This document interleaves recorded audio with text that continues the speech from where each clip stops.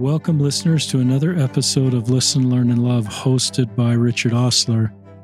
My guest on today's podcast is a current serving Latter-day Saint missionary, Elder Shane Carpenter. Welcome to the podcast, Elder Carpenter. Hello. Thank you so much for having me. I'm so grateful, and this is going to be wonderful. Thank you so much. To give you a little background, Elder Carpenter is serving in the California Anaheim Mission. We're recording this. We usually don't get into these details, but we're recording this during his dinner hour on Saturday, September 24th, with permission of his mission president. He returns home on August 4th and October 4th, and his homecoming in Colorado is October 9th. The plan for this podcast is to come out right before he comes home on October 1st. He's going to share his story as a gay missionary. The words, and Steve Young is the words he'd use if he were on the podcast right now. He calls you guys warriors and heroes and trailblazers. But I've been acquainted with Elder Carpenter and his mom, Diane, your dad, Scott. And I'm just going to give a little overview of his story. He's one that felt impressed to come out to his family, to his bishop, to his stake president, called on a mission, but then came out to his mission president. I think most mission presidents are grateful they come out, but they say, don't talk about it, probably because they're worried how the mission react. But this mission president, we're going to get into that, said, please talk about it.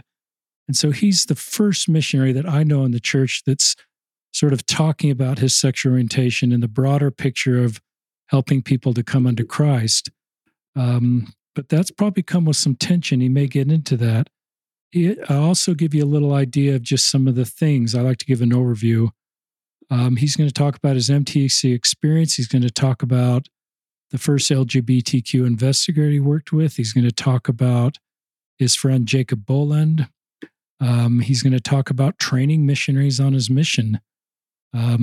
And I remember how cool that is, that as part of creating Zion is we need to understand our LGBTQ friends, but having a gay missionary helps us create Zion. Talk about a member of a general authority that met with him and talking about the experience of training with his first trainee as an openly gay missionary. And so I just keep using the word pioneer and trailblazer. It's our joint prayer, and we prayed before we started that this podcast to be helpful. Elder Carpenter feels particularly for those of you that are, no, you're not straight. I'll use that way umbrella term, but have a fundamental testimony of the gospel of Jesus Christ, want to help people feel the love of Jesus, but are wondering how this would work out for you. Elder Carpenter this isn't theoretical. This is practical. What's his been experienced on his mission? So with that, I'll turn it over to Elder Carpenter to start, wherever you want to start. No, thank you so much. I appreciate everything that you've shared up until now. And like you mentioned, I've known Richard for some time now, and being able to be on here to share with all of you some of the experiences that I've had is more than a pleasure that I can even share with you. So I'm really, really grateful. And I hope, like Richard said, that anyone listening, whether it be a parent of a child who's wanting to serve, whether you're wanting to serve yourself, or if you have a friend who wants to serve, my hope is that some of the things that we discussed today can give you some of the hope, doctrinal hope, not just cultural hope, but doctrinal hope that the Savior absolutely can provide a way, because he specializes in the impossible, which I love. That's one of my favorite things in the world. So I hope that we can have just a wonderful conversation today. I'm not always great at just simply sharing my experiences just in and of themselves. And so I hope that we can have a good conversation and that all of you can join us. I'm excited. So I know that one of the first things that might be worth mentioning is my MTC experience, because the MTC is where it all starts. That's where I began my mission. And there's a lot to unpack there, but briefly, I actually made a post about this recently. One of my biggest fears for my home mission was my companions.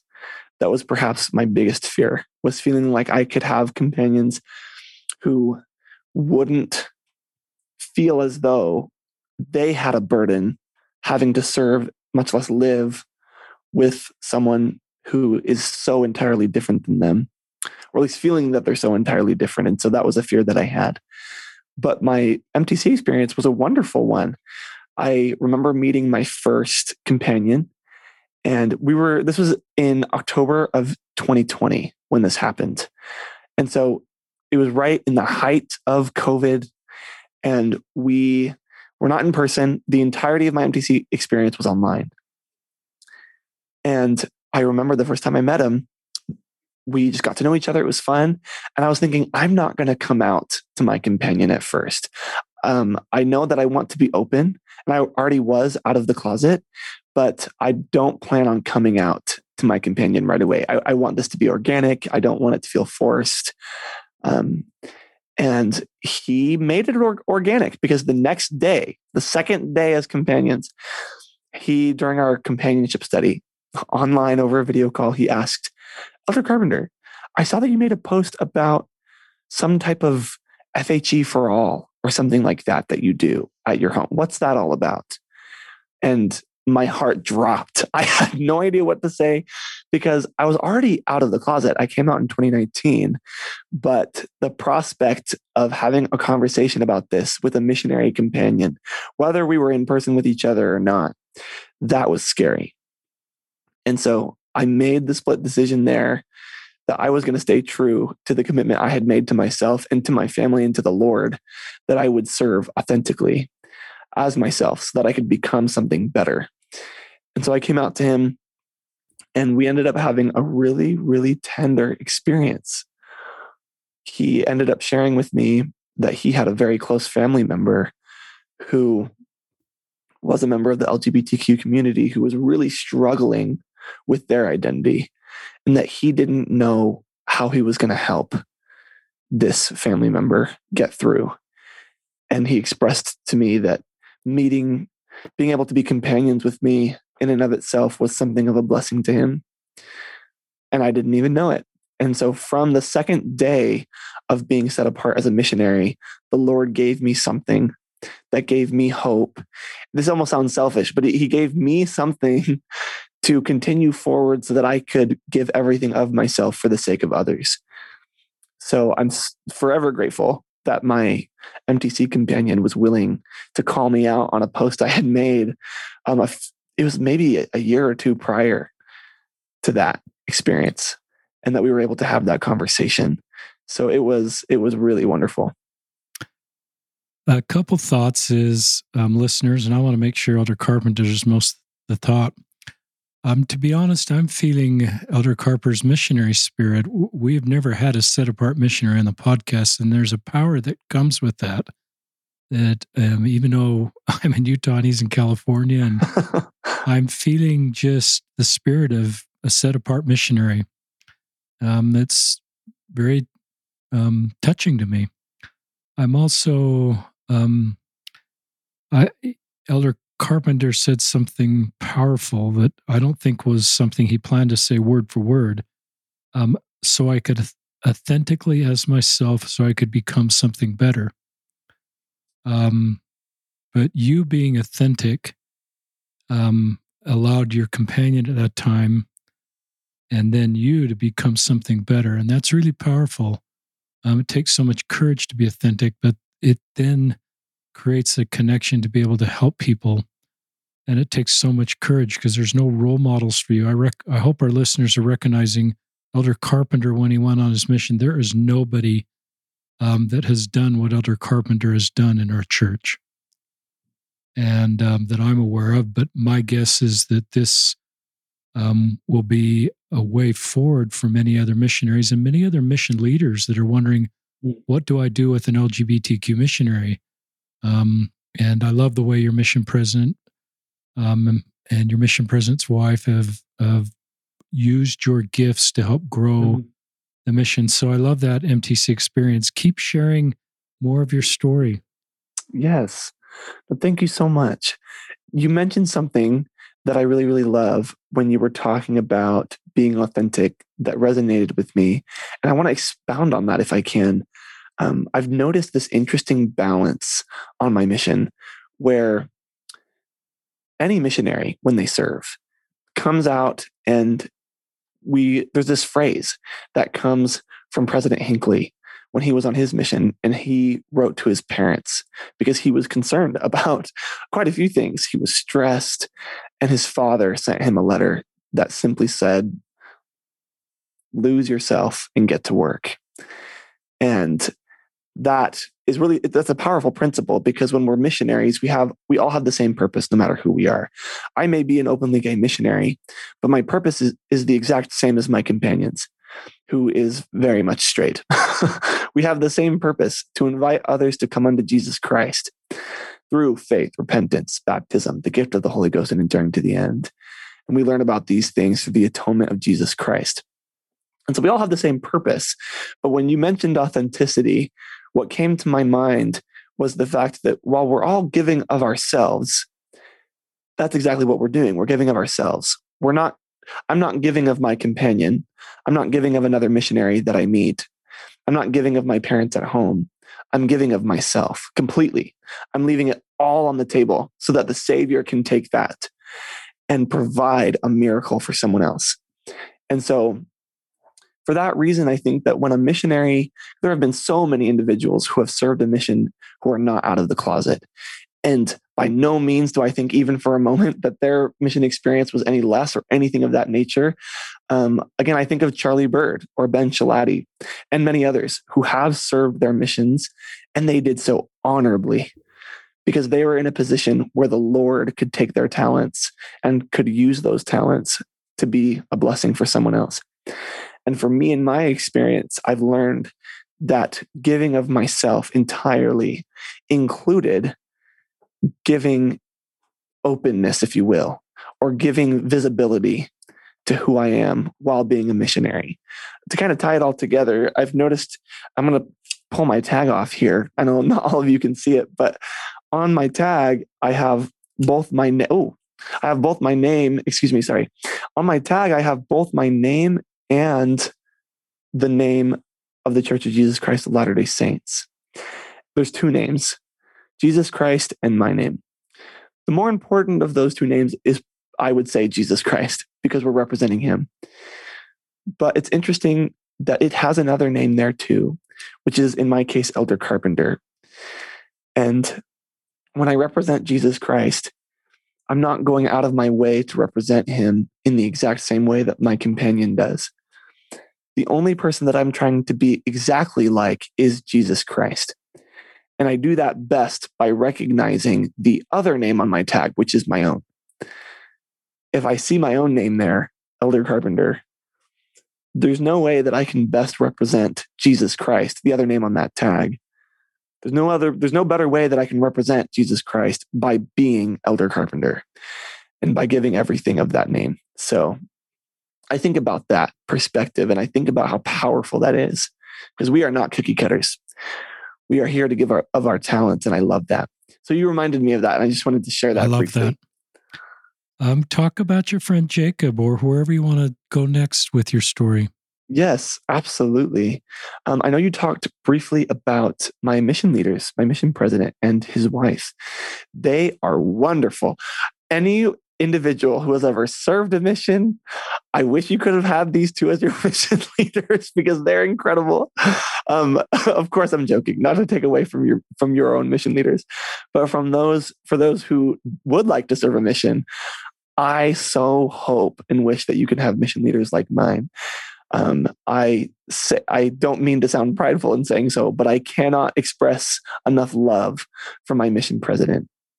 I can't share all of their story because I have not been given permission to do so, but they too have someone close in their life who has struggled with their identity, who has struggled on a mission, actually, someone close to them in their family circle who has served a mission and had a very negative mission experience due to their identity and due to their experience.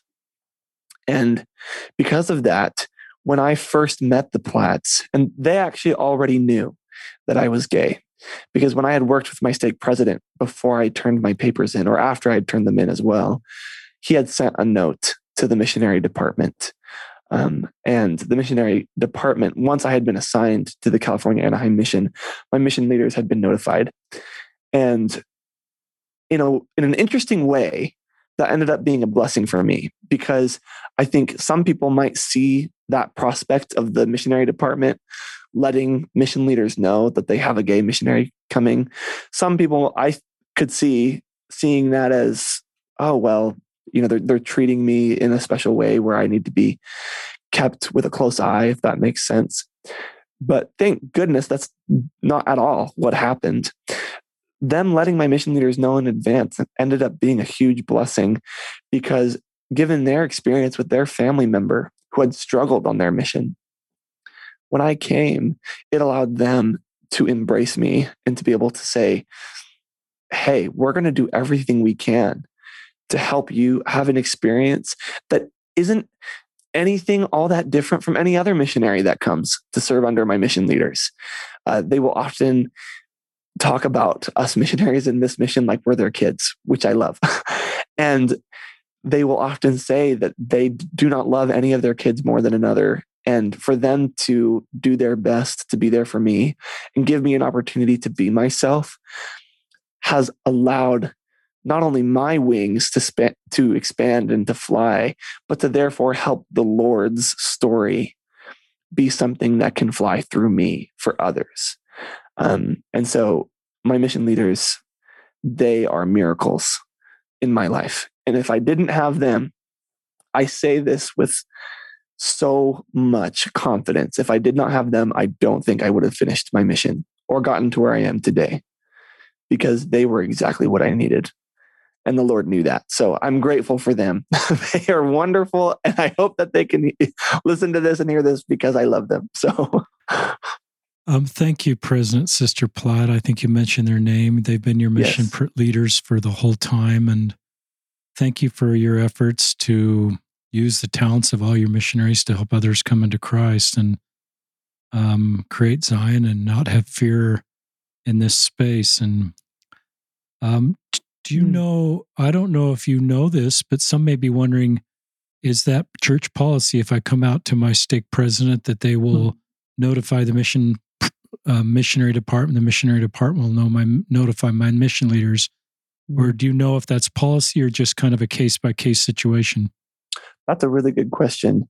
And while I don't know all the details, what I do know is that in my particular case, I had actually made a request my mother and I had made a request to our stake president that he reach out to Salt Lake and inform them.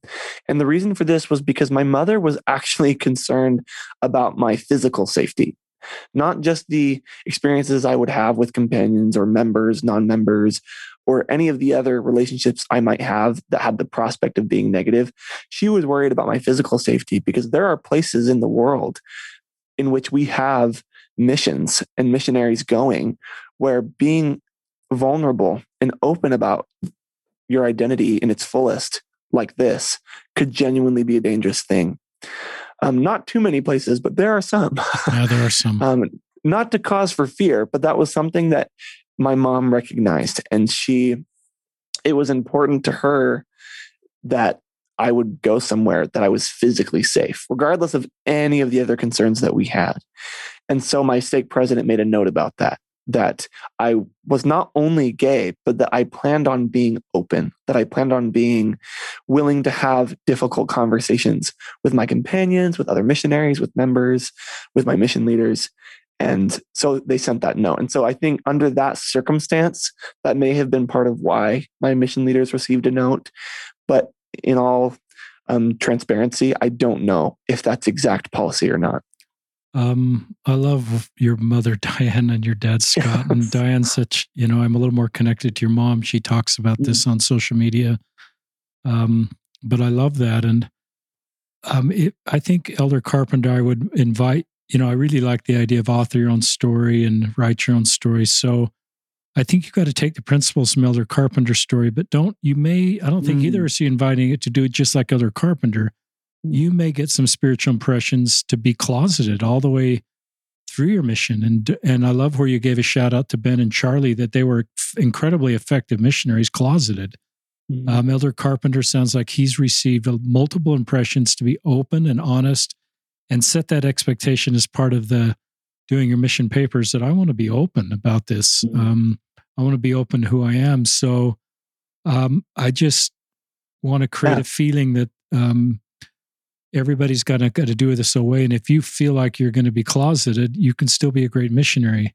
But it's just every story's a little bit different. And it sounds like the missionary department's not going to out you if you don't want to be outed. Absolutely. There's a lot of logic in your story of why. Tell us, well, I'd love to hear, more about your first interactions with the Platts, because they know you're gay. And one of the things that's very different about your missionary experience, a lot of missionaries I've had on the podcast, sometimes the first person they come out to is their mission president. That's often a good experience, but the general counsel is don't tell your companions, don't tell anybody. And I think they're worried about protecting them. I don't think it's like this is a bad thing. But this was a very different experience for you. Your mission leaders wanted you to talk about it and you wanted to talk about it. So did that start right from, just talk to us more about how it all came about? Yes, absolutely. That's so true. When I first met the Platts for the very first time, when we all arrived at the airport, something that my mission leaders do, which I love, is they take a moment with every new missionary one-on-one. Because our mission is so geographically small. It's the second or third smallest geographical mission in the world, actually. And that allows my mission leaders to be very one-on-one with all of us, which I love. It's the best thing in the world. And so when I met with them for the first time, I'm happy to report, actually, that my experience was no different than any other missionary. Because when I first met them, I didn't know for certain if they knew that I was gay or not, but I did know that I had made mention of my sexuality, as did my stake president, in my mission papers and in other circumstances. And so I assumed that they probably did know. And later, as we had conversations after this first interaction, and I learned that they did know, it was actually a blessing to me that while they knew, they didn't go out of their way to try and treat me any differently. They treated me as one of their missionaries coming in, and they wanted me to know, as they did with any other missionary coming in, that they were a safe space for me and for them, and that we could always turn to them if we had problems. And that was huge. Now, later on, we had a meeting. I remember one time, this was in my first transfer, and I wanted to talk to them about the fact that I was open. I wanted to let them know that I planned on being open with my companions and other missionaries, and I just wanted to hear their thoughts about it. And so we had this visit, and they shared with me some of the experiences that they had with this close family member that I talked about earlier. And then they simply shared with me that they didn't really have any particular concerns about what my experiences would be like, because they already knew that missionary work is hard. No matter who you are, no matter where you come from, a mission is hard. And that's not to downplay the potential fears of going on a mission, being open in the LGBTQ community. It's not to diminish that. But they first pointed out that a mission is hard no matter who you are and what your story is. A mission is simply difficult. It's designed to be. And then they expressed, and this did mean a lot to me, that if I did ever have any experiences with a companion or another missionary or even a member in a ward in which we were serving that was negative, one in which I was being marginalized or one in which rumors were spreading or anything, that they wanted me to notify them, and that they wanted to be involved, not to be nitpicky about things, but that they had every intention of my mission experience being no less than anyone else's. Because none of my other straight companions or missionaries that I've worked with, their identity is not something that they may initially be worried about. And so they noticed that and said, we want your experience to be a positive one in which you can fulfill your purpose, which is to invite others to come unto Christ as yourself. And it was later on throughout my first two transfers that it became more apparent that I could have experiences with members of the LGBTQ community who were members of the church or who weren't, that other missionaries might not be able to have organically. That became apparent later. So I don't think we ever had a conversation at the beginning of my mission where the Platts actually said, we want you to go out and to share exactly this part of yourself. It's not that they weren't against it, but their priority was, we want you to be safe, of course, be who you are, and we want you to have a positive experience where you can fulfill your purpose just like everyone else. And that was essentially it. So there was no, don't talk to anyone about it. Don't talk to your companions. They weren't worried about that, because for them, if one of my companions had a problem, they were like, we can talk to them about it. You don't have to worry. And that was awesome. I love that. And I love where it just came organically, and especially as you just got more experience in the mission. I do want to come back to your friend. Yes. But I also want to come back to more about coming out to your companions and how this then became, you led to trainings in the mission. So maybe we'll come back, listeners, to more about coming out to your companions, training, and the trainings you did mission-wide via Zoom and meetings. But let's circle back to some of your investigators, some of your friends you taught. Yes, absolutely. And this actually flows really nicely, because one of the very first experiences I can remember in which I got to meet a member of the LGBTQ community and be a part of their process in learning about who Jesus Christ is was probably in my second or third transfer. So I wouldn't have been much more than 4 months into the mission. And some sister missionaries in the mission reached out to me and they said, hey, we have this individual who has been looking into the church for quite some time, a little over a year. And I would share her name, but again, I have not been given permission, so I won't. But they said, we'd love for you to join us, if you could, on a visit, so that you could simply share some of your experiences and let her know that she absolutely can be here. She is lesbian.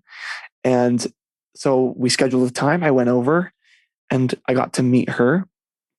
And this individual shared with me that her biggest concern had almost nothing to do with all of the gospel principles. She didn't feel that the gospel of Jesus Christ was marginalizing her. She felt like people had the potential to marginalize her based off of choices that she might make in the future after having become a member.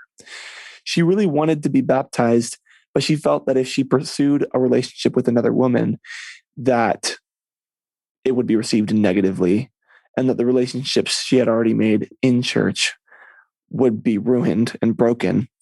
And on top of that, she was simply concerned about not being able to be sealed with another woman in the temple. And this was probably the biggest blockade for her. I remember we were sitting out front of a church building, and we started the visit at maybe 8 p.m. It was a later visit. And so the sun was already down. And because of some mission rules, it was me and my companion and the sister missionaries who were working with her and her. And we were sitting outside in the parking lot by ourselves. And she just unloaded her story about different things she had already learned from the missionaries and how wonderful it had been for her, how much she already loved scriptures and how much she already loved the people she had met at church, that she wanted to be a part of it. She wanted to actively be a part of something bigger than herself, but she didn't feel that she could do so if she couldn't be herself. And so I remember she asked about why she couldn't be sealed in the temple. And that might be something that some of the different listeners would be curious about. You know, I'm an openly gay missionary. Surely there would be members or non-members or even missionaries who would say, okay, well, what would you say to someone who wants to be sealed in the temple, to someone of their same sex? But that's not an option right now. And yes, I'm an openly gay missionary, and I'm grateful for my experiences. But my answer was no more ground shaking or ground shattering than anyone else's. And I'm not trying to be negative, but I simply told her, I don't know exactly how it's going to work out. But when I think about baptism and when I think about becoming a member of the Church of Jesus Christ of Latter-day Saints, which is not perfect, the church is not perfect. But when I think about being a part of it, I think about more than just joyful communal experiences with other members. Those are good and needed and necessary. But I think about things that have eternal weight and worth. One of which being the celestial kingdom. There's been a couple instances where I've met people who say, how could you even invite an LGBTQ person to be baptized when you know that you yourself are not going to be sealed in the temple to another man, at least to your knowledge right now? And I suppose for me, baptism is about choosing to follow Jesus Christ, and in doing so, receiving the promise in return. Two things. One, that you will receive the gift of the Holy Ghost, and that your life will be guided in a more momentous way than you may have ever imagined. The gift of the Holy Ghost, sometimes I think that the gift of the Holy Ghost is underrated. True. People, I think, sometimes underestimate the power and the joy that comes from having the gift of the Holy Ghost. That's one thing that I think of when I think of baptism. When we are baptized, we commit to follow Jesus Christ, and in return, we receive the gift of the Holy Ghost, or rather his guidance to always be with us, and his love and his joy, his peace. I also think about the celestial kingdom. To enter the celestial kingdom, we need to have faith, repent, be baptized in the name of Jesus Christ, receive the gift of the Holy Ghost, and endure to the end. Exaltation and salvation are two separate things. They're both things that we strive for. But when I invite someone to be baptized, I'm not inviting them to be baptized because I expect that exaltation will make perfect sense to them. I invite them to be baptized because I want them to be able to live with Jesus Christ again. Because if I'm going to go there, and if people I love are going to be there, like my family and friends, it would be beautiful. But if my family and friends aren't there, it wouldn't be worth it. And so when I think about these people that I've met, like this girl that I met in front of this church building later in the night, hearing all of her experiences, to me, it's about living with Christ again. And it's about having that gift, that underrated gift that is the gift of the Holy Ghost. So I just love that. I love that. I'm trying to visualize being an LGBTQ investigator and how helpful it would be to me to see people like me in the church and even serving a mission. And that just would give me a feeling that maybe I belong here. But I love the doctrine you taught about our mission. Your responsibility as a missionary is to help people come under Christ. And as you were describing that and trying to help her, just to maybe the thought line upon line came to my mind is, baptism is the gate. It's the beginning of the process of making it the celestial kingdom. And you may not know how the rest of it's all going to work out, especially she was honest with you about perhaps her life will find her in a same-sex marriage, and how will that work out when she's in the church. And I think I love the way you just taught line upon line. This is about coming into Christ. You may not know your whole future, but you may know enough that being baptized, receiving the Holy Ghost, and will help you be a better person. Your gifts are needed in our community. Mm-hmm. So I love that. And I love that you're a resource and have this sort of superpower to relate to people. You've got another friend you've mentioned by name, Jacob Boland. If you're ready to go on from that story, I don't want to rush you, but you could talk about Jacob Boland. Yeah, no problem at all. Jacob, he is incredible. I met Jacob, and he had some similar concerns that this other friend that we just spoke about had. Jacob, he's around our age, he's young single adult age, and he's going to college here in Southern California. And when we met him, it was actually a cool story that unfortunately I don't have time to completely dive into about how we found him. But long story short, a good friend of his from high school is the boyfriend of a sister missionary that I worked closely with in social media efforts in our mission here. And so Jacob Boland, he was involved heavily. He's a very religious person, and he always had been. And he always believed in God. And he was going to just a non-denominational Christian church, and he had some very negative experiences in which he was made fun of, shunned, told quite literally to his face that he would go to hell simply because of who he is. And unfortunately, far too many people can relate to that. And he was done with it. So a thought came to his mind about this friend from high school. And so he reached out to this friend who's a member of the church and who was serving his mission at the time, actually. And this friend said, "Oh, don't you worry. I've got you. I will set you up with the perfect people who can help you out." And so he made means by which myself and my companion at the time, who happened to be in the area that Jacob lived, received a referral from this missionary who was the friend of Jacob in high school. And so we meet Jacob the first time, we get to know him a little bit. And we learn pretty quickly that he also was openly gay. He'd come out of the closet a little while before. And just to give you a little bit more context about Jacob, that is, I think, significant to know, is that Jacob in his life has faced a whole lot more than just the social struggles or pressures that come being gay or being a member of the LGBTQ community while also being religious and faithful. He has also struggled with a lot of physical hardships.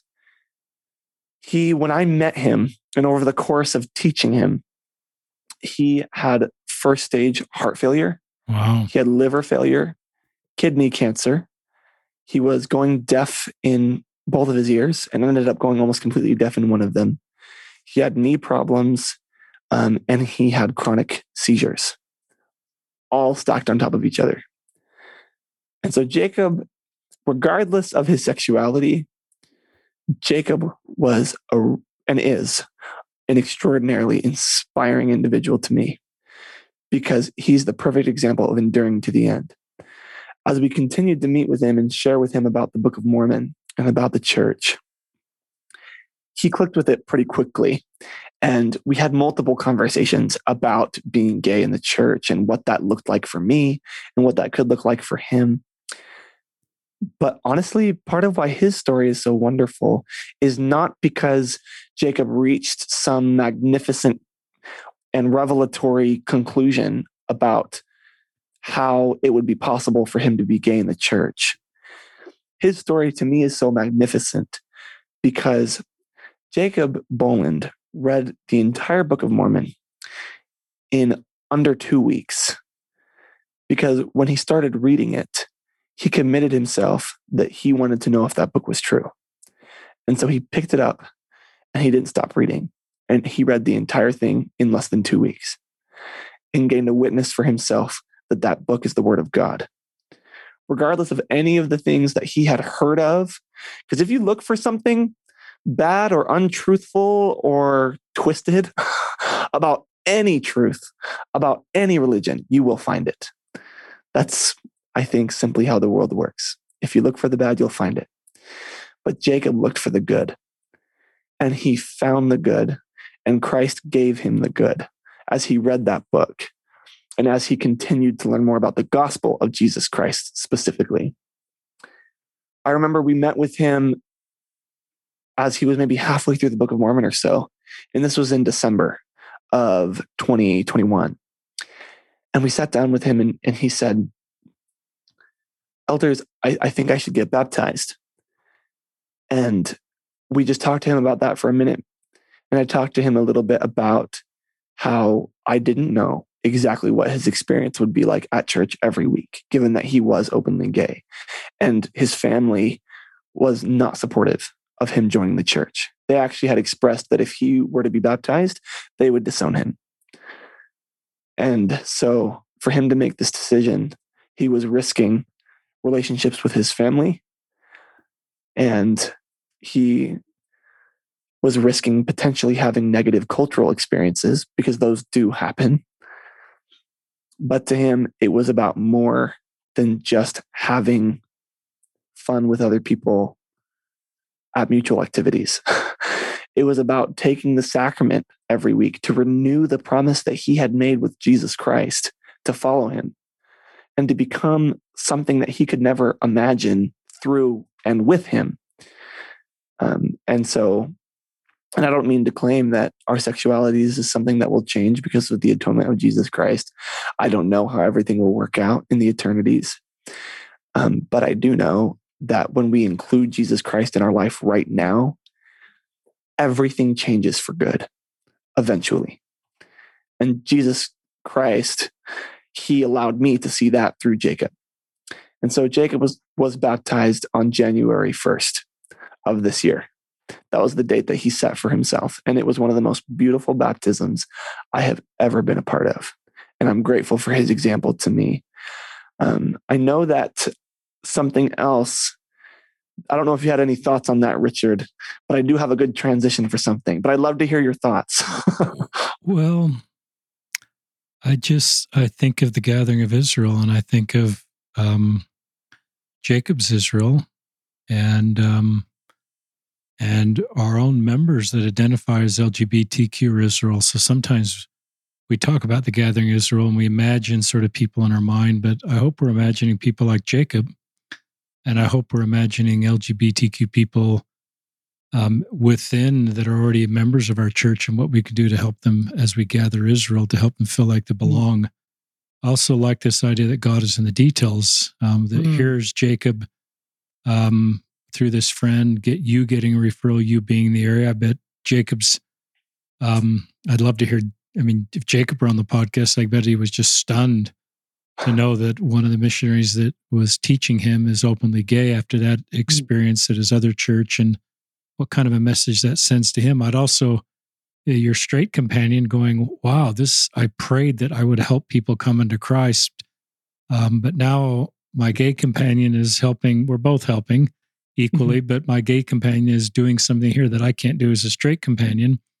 And it's not theoretical. We'll welcome you. You can talk from real lived experience. And so the comfort that would give Jacob, and you're honest, you said it won't necessarily always be easy because it hasn't been for you.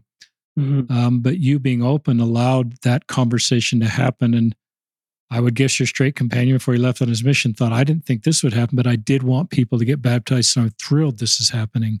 I'm putting words into your companion's mouth, but most missionaries are pretty excited when someone gets baptized. And it sounds like that baptism was a terrific day. So yeah, keep sharing where you want to go next. Yes. No, thank you so much. And thank you for your thoughts there. I really appreciated that. And I've had some wonderful companions. And now that I'm at the end of my mission, I can say with some confidence that the Lord really is in the details and he knows who our companions are. And I've been almost stupidly blessed, if I can say that, with my companions. But I'm pulling something up here really quickly that you reminded me of. And this was something that I shared with Jacob, as well as with the first friend that I talked about earlier. This was an experience, to give you a little bit of context. I had an experience with my first trainee. I was called to train right out of training. And when my companion came in, I learned pretty quickly that this new trainee, this new missionary, he did not personally know up until this point in his life another LGBTQ person at all. And so for him to get on his mission, which is already a scary prospect, for him to get onto his mission and learn, oh my goodness, my trainer is an openly gay missionary. What am I going to do? Some of those thoughts that may have been going through his head, that was something that I had to work through too. We both had to kind of figure out how we could mesh together. And I'm happy to say that we're very good friends and I love him so much. He's wonderful. But that was a hard 2 transfers for both of us as we found a balance together. And one of the most powerful experiences during that companionship was I believe it was the general conference of that year of 2021, April, I think it was. And President Ballard, we went over actually with this first friend that I had spoken about earlier. She was baptized. She chose to be baptized.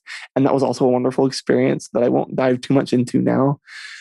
But it was going to be her first general conference coming up after that. And she invited us to watch it with her. And so me and my trainee, we went to a place with a couple of other missionaries and her to watch general conference. And President Ballard gave a talk in that particular conference.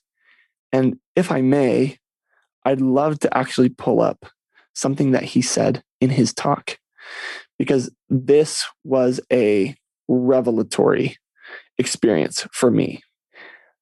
It honestly changed my confidence and my willingness to serve as an openly gay missionary because of this one thing that President Ballard shared. In his talk, he spoke about, and this was, I think, Saturday afternoon, if I'm not mistaken. I could be wrong about that. I'll look for it right after I share the quote. But he was addressing single adults and talking about the unfairness of life and the fears that many single adults in all sorts of circumstances have in regard to not being married and not being with a significant other. And he gave 4 promises in this talk. And the first 2, oh my goodness, they were monumental for me. They were so cool. I remember sitting there on the couch watching, and I just broke down because it was the first time in my life that it seemed as though a prophet of God said something in relation to exaltation that I had never heard before. And so he said 2 particular things, and I'll just read this here. He said, addressing single adults, quote, "First, scriptures and Latter-day Prophets confirm that everyone who is faithful in keeping gospel covenants will have the opportunity for exaltation. President Russell M. Nelson taught, in the Lord's own way and time, no blessing will be withheld from his faithful saints. The Lord will judge and reward each individual according to heartfelt desire as well as deed."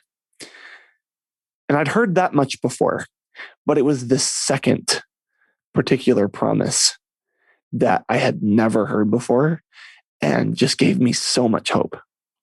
President Ballard then said, quote, "Second, the precise time and manner in which the blessings of exaltation are bestowed have not all been revealed, but they are nonetheless assured." End quote. This to me struck me so hard, and I had not felt the Spirit so powerfully on my mission until that point. And I learned in that moment, the Spirit spoke to me that second promise was a promise that the Lord will yet reveal more about exaltation that we do not yet know.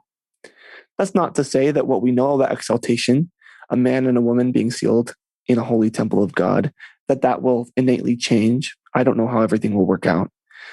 But this was a promise from the Lord that we don't know everything yet. And that, as he said literally here, the precise time and manner in which the blessings of exaltation are bestowed or given have not all been revealed. That there's more yet to be revealed. That's huge. I never heard that before. I just sat there thinking, no way is the Lord promising us right now that he will give us more about exaltation, which is directly tied to the romantic and eternal partnership between 2 people, between a man and a woman. And so I wasn't given a specific answer or detail about exaltation in the future, but this allowed me to go forward with a promise from Jesus Christ that more will be given and that I can share that promise with others. And so I remember sharing that promise with Jacob Boland later and other individuals that I've met, that I don't know how that promise will be fulfilled, but if the Lord does not break his promises, which he doesn't, I know that he will fulfill this one too, and that more regarding exaltation will be given to us, and that we ought not to think that we are simply the black sheep of the fold, but that Christ always goes out for the one. He has never broken that promise. And this quote gave me hope for that. I love that. Listeners, I love things that give people hope. And I love Elder Ballard's remarks there and the hope it generated. I think that was directly addressed to single people. And I love your nuance there. I think it's faithful that you're open, that I kind of call it a 40-chapter book, that the church's relationship with its LGBTQ members is like a 40-chapter book. I don't know what chapter we're in, and I don't know the final chapters. I support current doctrine, and I'm not advocating for doctrinal changes, and I know you're not either. But things could change. I think neither of us inviting people to make personal decisions thinking the doctrine will change to sort of catch up with their decisions. But I love the hope you're building that there will be yet things revealed. And so I think that's a faithful position to be, especially in this space. But I do love things like Elder Ballard that give hope. Mm-hmm. And I love you teaching that and how helpful it is. I also think of the term peculiar people. And we often talk about that and kind of give examples of that. But to me, we're peculiar as a people, at least what's happening in the California Anaheim mission, for your role there and your ability to reach Jacob. And I think of that sort of cultural thing that we talk about, a peculiar people. But if you ask Jacob, I think he'd say, yeah, we're pretty peculiar because he had a very different experience. And so he would use that. I'm putting words into Jacob's mouth. But so that was a terrific segment. And I love your awareness and your ability to talk about conference talks. And we're coming up to conference. This podcast is being released conference weekend. So I hope you're listening. If you're listening to conference this weekend, I hope you're also listening. If you're hearing this podcast, I hope you're listening to conference. But a lot of people listen just after conference finished. Talk about, I want you to talk about, this is one of the things, I'd like to first talk about companions. So one of the fears most LGBTQ future missionaries is how are my companions going to respond if I actually come out? Are they going to slug me? Are they going to get weirded out? Or they think I'm going to be hitting on them? And my experience is a lot sort of have all those just thoughts in their brain before they go. So you may have had those thoughts, but talk about the reality of your experience and how it's been. Absolutely. I've been extraordinarily blessed with the companions that I have. Like you mentioned earlier, God works in the details, and he has over the course of my mission. One strategy that may be helpful, and this might just sound more like a statistical thing that you could try doing because it worked for me, is I had a wonderful bishop. I have to give credit to my bishop for this one. My bishop, before I left, I had given a departing talk in sacrament meeting. And in it, I talked about some of my experiences leading me up to serving a mission and being willing to go to invite others to come unto Christ authentically as myself, and what that meant to me and how I planned on going about doing that. And that part of my plan was that plan would inevitably change because Jesus Christ knows me better than I know myself. But that, again, one of my biggest concerns was my companions, and that I planned to love them and to learn from them. And that was in my talk. And my bishop said, you should have this talk handy with you. And when you go, simply give your talk to your companions and have them read it when you first meet with them, and allow them to read through your experiences and see that you were not simply defined only by your sexual identity or by any preference that you may have. In the same way that I personally hope I would not define any of my companions by their sexual identity or preferences. That when we come together, again, I think of my own companion right now. We're wonderful. We're super compatible. He's awesome. And we're both quirky in our own ways. We're very different. We complement each other very well. And missionary work, there's beauty and joy to be found in missionary work when there is diversity. There's something that you said one time, Richard. You made a post, and I don't know if you originated this particular line, but I saw you share it. And it was something along the lines of, finding beauty in unity in diversity rather than unity in sameness. Yeah. Yeah, unity in diversity rather than unity in sameness. And I've seen that as a trend with my companions, that I'm always pleasantly surprised to learn all about the different backgrounds and experiences and perspectives that my companions have. And all of my companions have been very straight. They've all been very straight, and they've all offered perspectives that I never would have had, and that individuals that we've taught absolutely needed, in the same way that they needed my experiences as well. And so as I've shared my talk, I actually only had to share this departing talk that I gave before I left. I only had to share it with my first two companions, because after that, the whole mission knew that I was gay. And anytime I got a new companion after that point, unless I was training them, they already knew. And so we were able to just have a open and transparent conversation, or at least I always made it a goal. Something that I always made a goal to do was that anytime I got a new companion, especially if we didn't actively know each other very well because we had never been in the same zone or same district, that I would take a moment and let them share their story with me and ask if they would then allow me to share my story with them, so that we could have this opportunity to just get to know each other and recognize that we're here for the same reason. That I'm not here because I'm trying to accomplish something opposed to what any other straight missionary is, but that I'm here to invite others to learn about eternity and how they can find joy in eternity. And my hope is that my companion and I can find that unity in inviting others with the diversity of our sexualities, among many other things. There's many other diversities that come with companionships. This is just one of them. And so when we see it as just one of them, it allows you to look at the whole spectrum of color that exists in companionships and how beautiful that is. So my experiences have been overwhelmingly positive, and I cannot express how grateful I am. They haven't all been positive, but even the negative experiences, through open communication and relying on the Lord, we were able to grow together. And I know that was how it was meant to go. So I'm grateful for those.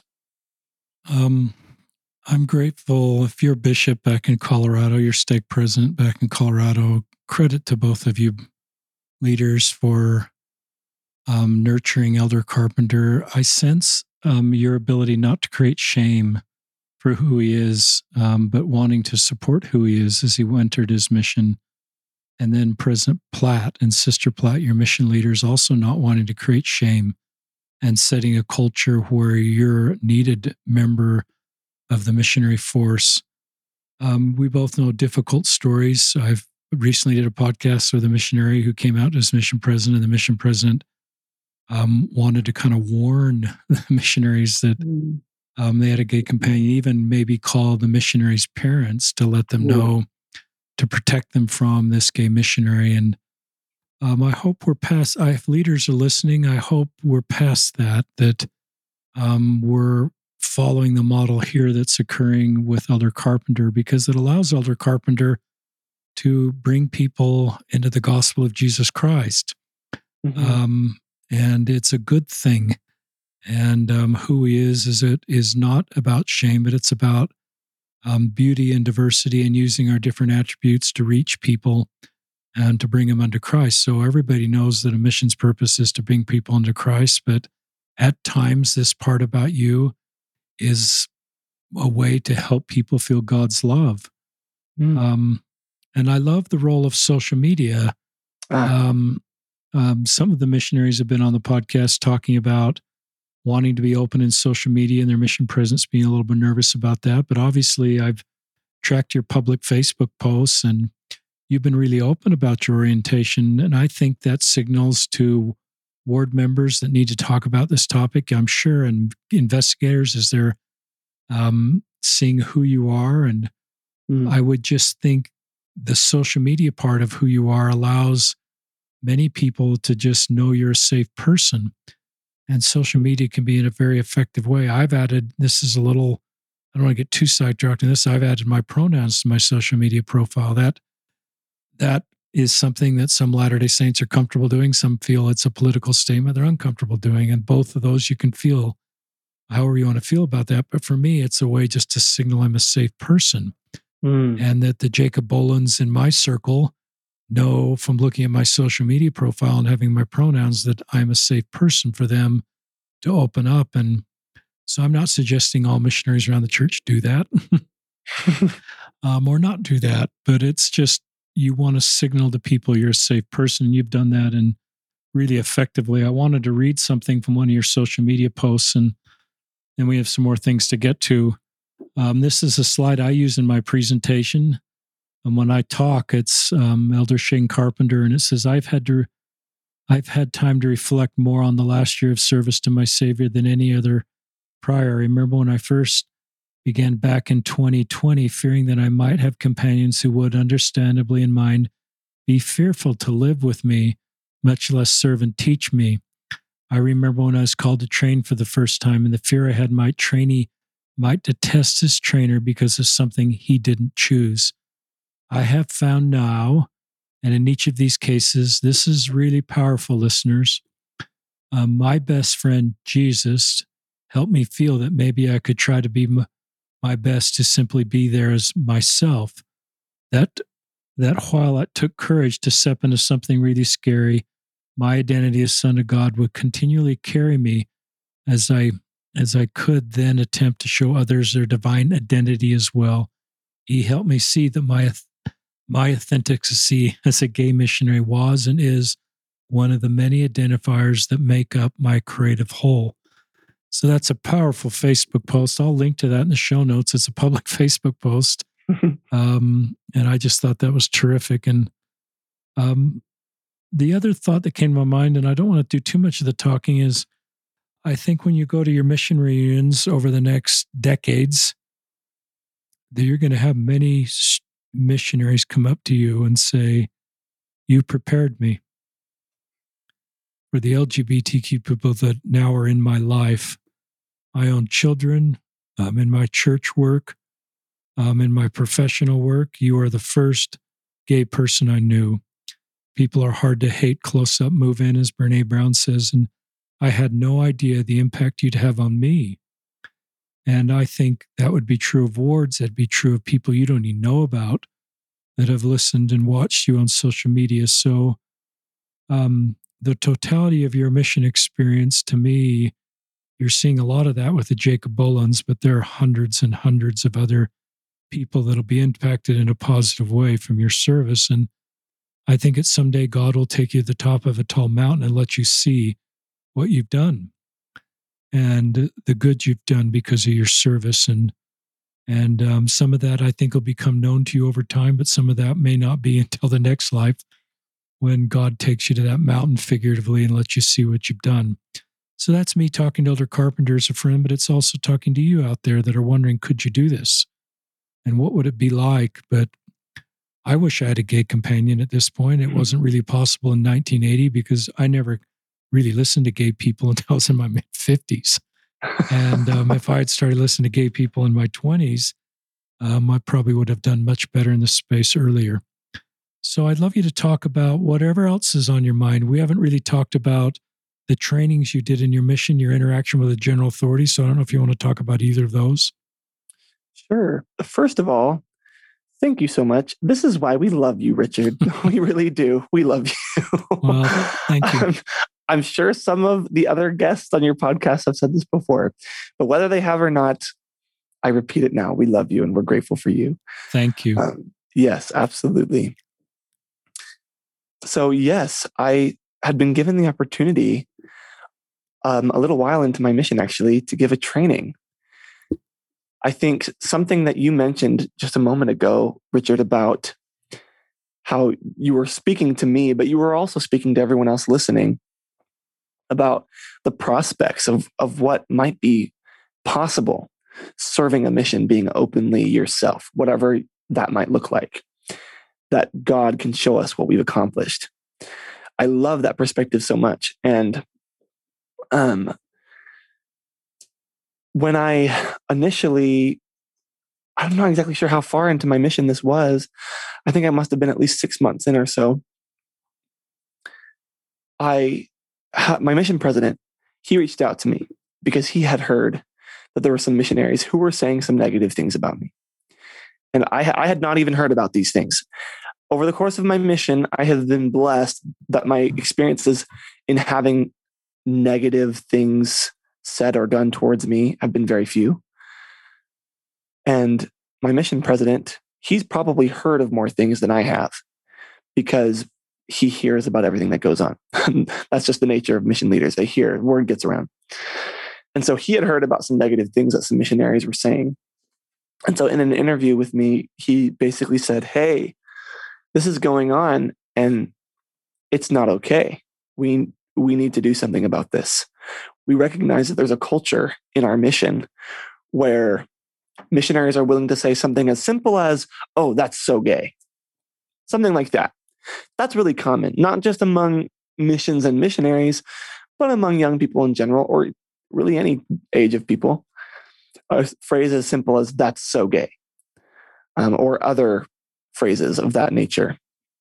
And my mission president said, this is not okay. We need to do something about this. And so we set up, we have zone conferences every 6 weeks in our mission, where essentially, because our mission is so small, I know not every other mission is able to do this kind of format, but we will get together as like half the mission or even the entire mission. And during that time, the mission president, his wife, his counselors, the assistants to the president, and other mission leaders will give trainings. And so he had the idea that during the coming zone conference, I could share just a few very basic things that I had experienced and that we had noticed about the culture in our mission. And so I remember being absolutely terrified. I was like, I'm about to stand up in front of almost the entire mission, and I'm about to tell them that they shouldn't be saying things like, oh, that's so gay. Because of course I wanted to tell them that. Of course I wanted to express to them how painful it can be when you hear something like that from another missionary that you're working with. And so we created a plan. I remember getting up there, and first I explained briefly the LGBTQ acronym, because there are so many missionaries who don't even know what that acronym means. And my mission president said, I'm not even really sure I know exactly what just that part of the acronym is.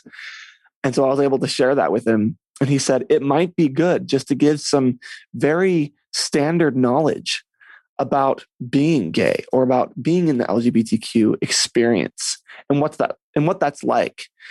If we create a foundation that, hey, this is a reality for people, then all of a sudden it clicks in someone's mind that saying something like, oh, that's so gay, it clicks that could be offensive. And so I went through the LGBTQ acronym, explained that to the whole mission, and then took some time to talk about kindness. That was the focus of my little training. It wasn't about exactly how to teach LGBTQ individuals. It wasn't about what to expect and what to do if you're gay or bisexual or transgender or anything else. It was really just about being kind and about being who we signed up to be, which was to be representatives of Jesus Christ. And a representative of Jesus Christ does not marginalize people. A representative of Jesus Christ does not look at or talk about someone as less, even if it's unintentional. And I don't mean to sound harsh, but sometimes we have to point out the unintentional things that we say that can be hurtful so as to learn and to grow and to be better. And I'm not void of that. I say things too, by which I could absolutely be better. And I'm still learning. I'm still growing. And so it was a wonderful, wonderful training. And then we got feedback from this training. And it was really positive feedback. There were many missionaries who came to me and actually opened up to me and came out to me And that was a very unique experience. I don't mean to claim that if a missionary were to go and were to share in the same way that I have, that they will have the exact same experience. But this was one of the immense blessings of sharing just a message about kindness, in which someone else then had the confidence and the courage to open up about themselves and say, I was struggling to be a missionary. And I'm already here. And I'm struggling and I don't want to be here anymore. But because you've talked about something that others are too afraid to mention, I now feel like I can keep going. And that makes it worth it. And so because of that reception that we received, there were a lot of missionaries that started asking questions about teaching the law of chastity, about teaching about eternal marriage, things like that. And so my mission president had the idea, let's do a Q&A. And so we scheduled for later in the future to have a mission-wide Q&A where any of the missionaries could come. And it was me, my mission president, and his wife. And we simply just took questions and we just discussed.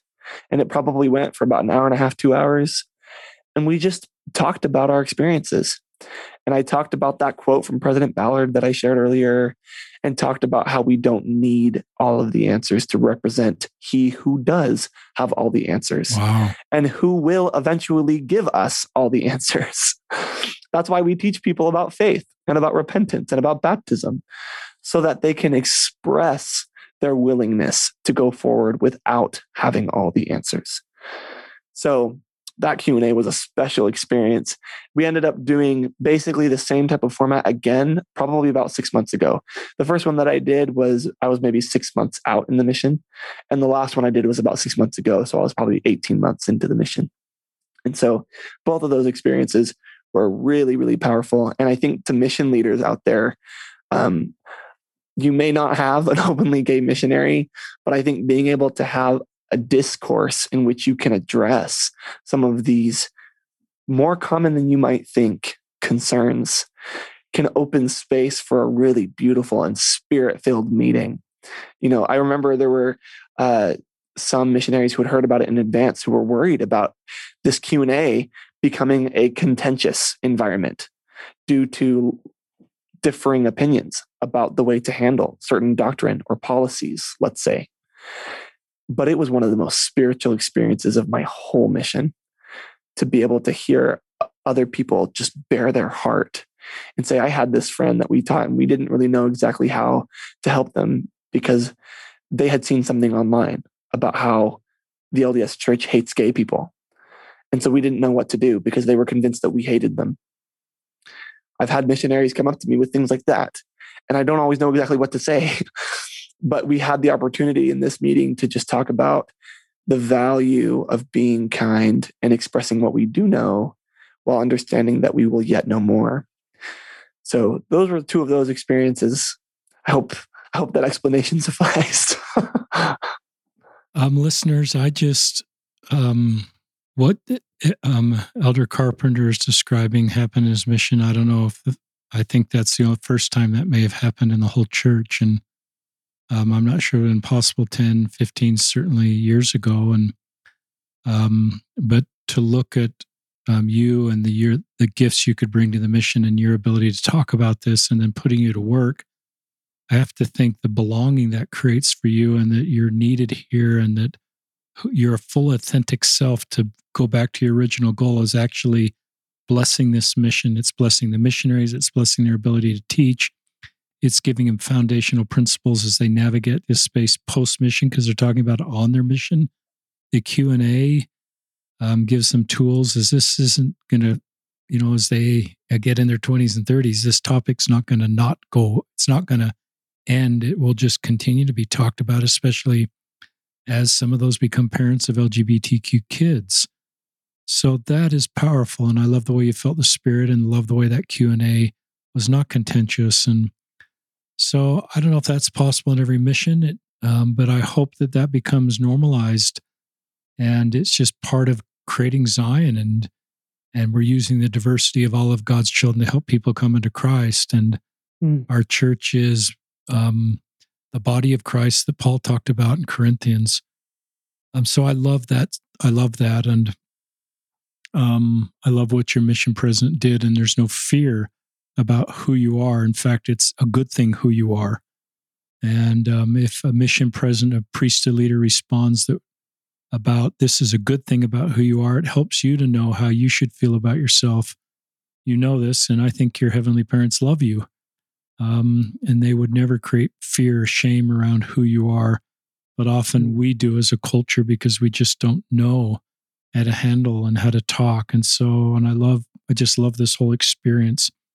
And I love for mission leaders that don't have openly LGBTQ missionaries that talking about this subject allows them, their missionaries, to know they're safe.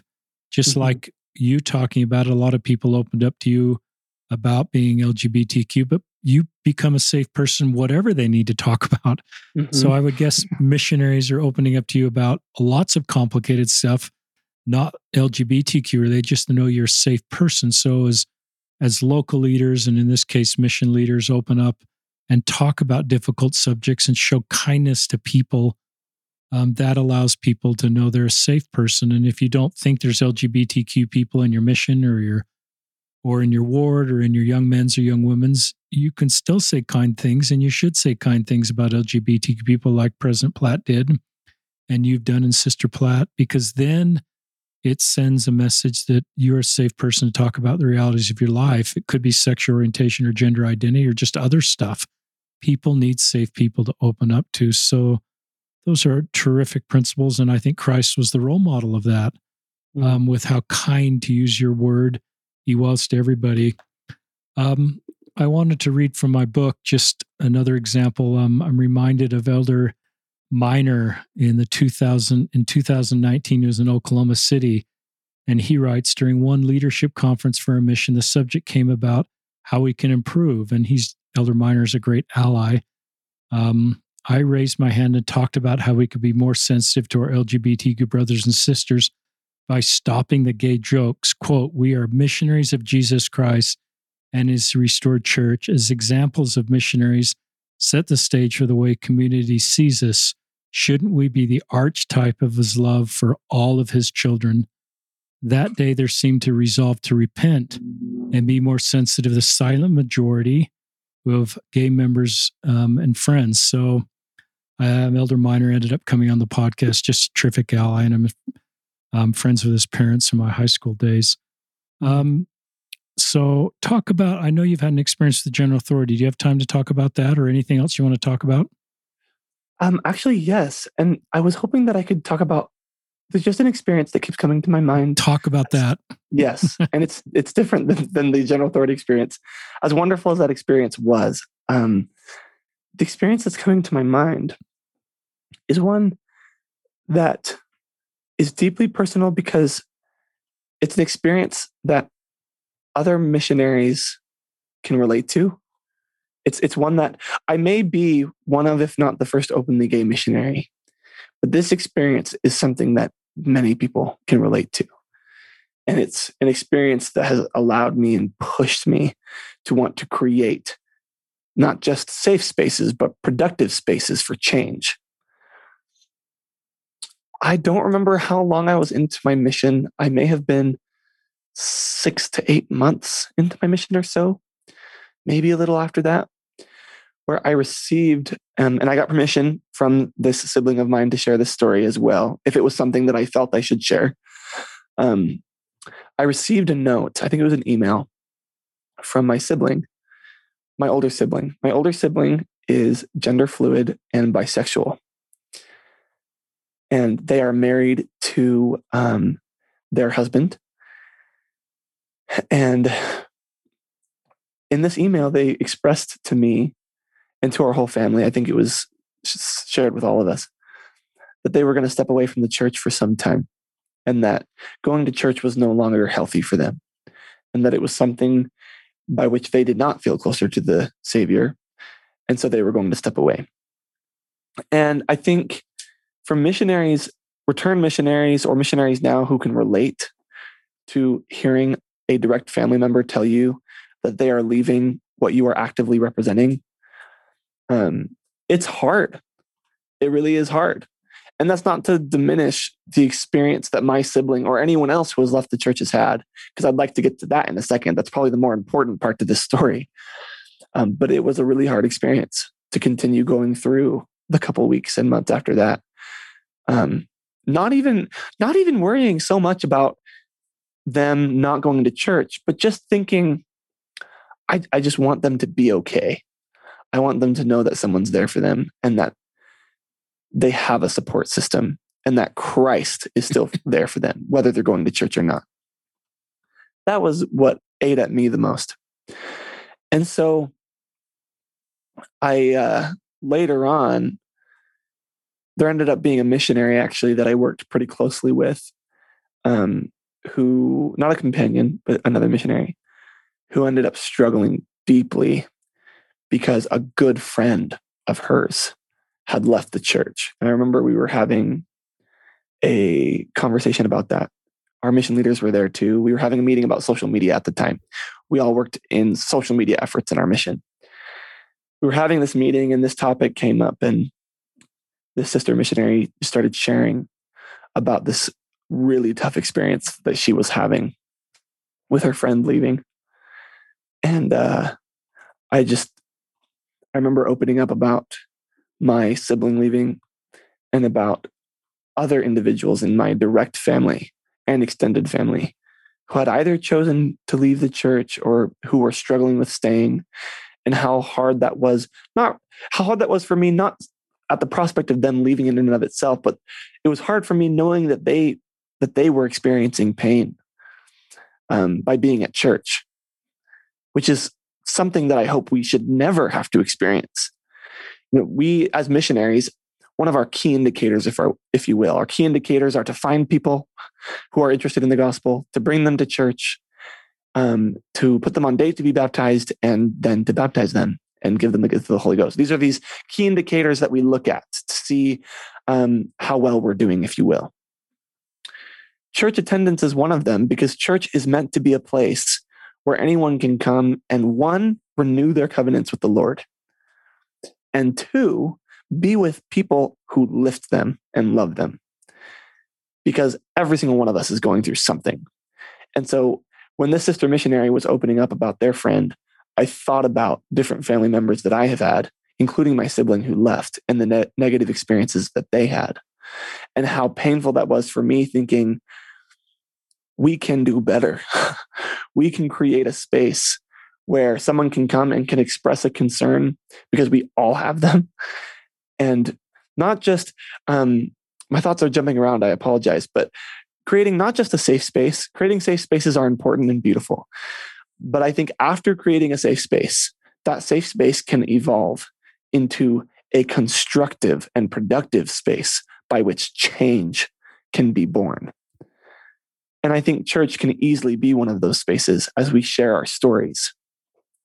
My sibling and their husband, they decided to leave for a couple of reasons, actually. It wasn't simply because my sibling is gender fluid and bisexual, and so they didn't feel like they fit into the stereotypical LDS mold, if you will. But they are also in a biracial marriage, and they experienced a decent bit of racism in their ward, some very harmful things that were said to them. And so for them, going to church it was difficult to be in a space around individuals who had said those things. And when I think about that, what hurts me the most is not only seeing that my sibling has been hurt by something that someone else has said, but recognizing that we all go to church in the first place to partake of the sacrament. If the sacrament didn't exist, we wouldn't go to church. There wouldn't be a point. That is why we go to church. And I say that with confidence because Elder Bednar came to our mission. He did a tour, and that was a statement that he made. So I'm quoting him on that. But anyway, the sacrament is why we go to church in the first place. It is the main reason. And I want my sibling to be able to partake of the sacrament and not have to worry about negative experiences at church, where they can come and they can take the sacrament and not worry about about what someone will say to them because of their biracial marriage or because they're gender fluid and bisexual. Excuse me, English, but that they can come and that they can experience coming closer to Christ at church, just like anyone else should be able to. And so I had this special experience with this sister missionary where we were able to talk about this some. And later on, since then, it's been quite some time since then, I've felt the necessity to create both safe and productive spaces for change, by which we can invite others to come to church and expect that they will come because that they know that they will be able to renew their covenants and receive love and growth. It kind of sucks as a missionary to try and invite someone to church. This key indicator that we have, right? The missionary work isn't just about numbers, but we invite people to church so that they can have these experiences. And if that's not the experience they're having, if they're not having a positive experience, then perhaps something needs to change. And so I look at the experience of my sibling and their husband, and I'm sure that they'll listen to this too. And I hope that they know how loved they are, and anyone else who has had any type of experience like theirs. They are part of the reason why I stay. Ben Shalati put it very, very well in his book. I don't remember the exact quote, but he talked about an experience where someone came to him and asked him why he stays. Why does he represent a church that actively has moments in its history that are not helpful towards or kind towards LGBTQ individuals? And his answer is what I would say my answer is, which is essentially, not in his exact words, but is essentially that I go to church because I want to become closer to Jesus Christ, but that if there's no diversity at church, how are we to know how we can improve? Wow. If everyone does everything the same, if everyone acts, looks, and is like their neighbor, then how are we to create a constructive space? If I go to church like my companion does, and if I do all the same things he does, then I may not learn what the Lord would have me learn. So I choose to stay because church is about something more than just a good community. I mentioned this earlier, but it's about eternity. It's about renewing our covenants, and we should be able to do so without worrying about a lack of kindness. And so I will stay in church even after my mission, because I want to show other people that they can come too, and that they can belong, and that they can renew their covenants, even if they've had negative experiences in the past. I absolutely do hope that my sibling will one day come back to church. Not because I just want them to be there, but because I hope that one day church will be a place where they feel they can be to renew their covenants. So I just wanted to share that experience. If anyone out there has ever felt similar to this, you are absolutely not alone. And we've got each other. I assume you're about 21, but your spiritual maturity is much higher than that. That's a really thoughtful segment. And to me, you just taught love. There's no transaction. It's just love. People deserve to be loved just because they're children of our heavenly parents. And non-agenda love is to me the thing that heals and brings us together. Non-transactional love. And that was a perfect example of how to do that. Just honors people agency and love them. Mm-hmm. I wrote down and this is probably our last segment, but I want to see if you have any closing thoughts. Thought came to my mind for you, preparing for a mission. Maybe you should be praying you'll get a companion that's very different than you. I think the safer thing is I wanted a guy that played sports and could talk sports with me and some of my interests. But I think back on my own mission, some of the best, most effective companionships is where we were very different. And we learned that could help us reach more people as our joint ability to connect with people and bring them into Christ. So maybe you should be praying you get an LGBT companion or somebody that's very different than you in ways, because it'll help your personal growth. And it'll also help you reach other people you couldn't just reach in sameness. I love this quote from Sister McConkie. I'm sure you're familiar with it, Elder Carpenter. The gospel of Jesus Christ doesn't marginalize people. People marginalize people. We need to fix that. So I like the way you look inward and say, sometimes since we're in the restored church and we have all this unique doctrine that came through the restoration,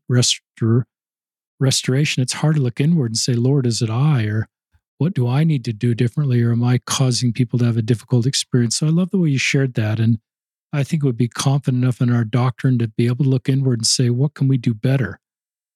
People aren't just leaving because they want to sin or they're not really fully committed, or some of the narrative. They leave sometimes because they've had very difficult experiences to feel like they're actually wanted and needed and feel belonging. And so and sometimes we want to sort of we need to create a judgment-free zone. I've always felt the gate's really wide at the congregation level. There's no belief or behavior hurdle to feel welcome. The temple, the gate narrows a little bit, but let's don't pull the requirements of the temple and make it part of our culture and our wards, so that we're looking at everybody by temple recommend questions, or what we think is we should be looking on how we can love and support people and have congregations. We're all doing our best to come into Christ as you taught. If your mom is listening, this is a proud mama moment for you, Sister Carpenter, and your dad and your family. You're going to hear your son's farewell maybe after this podcast comes out, and that'll be another proud moment. But this is an incredibly proud mama moment for you and the son you've raised, and his deep understanding of the gospel of Jesus Christ, his courage to be vulnerable. He is a warrior. He is a trailblazer. But this is an incredibly proud moment. I have to think your heavenly parents feel the same way about you. And this, to me, is a template for the life you're going to live. Because your courage to be open and real and vulnerable and have hard conversations, that's needed so much. And you've developed the skills to do this. And my guess is that if you came on the podcast for 20 or 30 years, you would have boatloads of stories to tell about your personal ministry within your own life. And so that's, my feelings about Elder Carpenter, but all of you that feel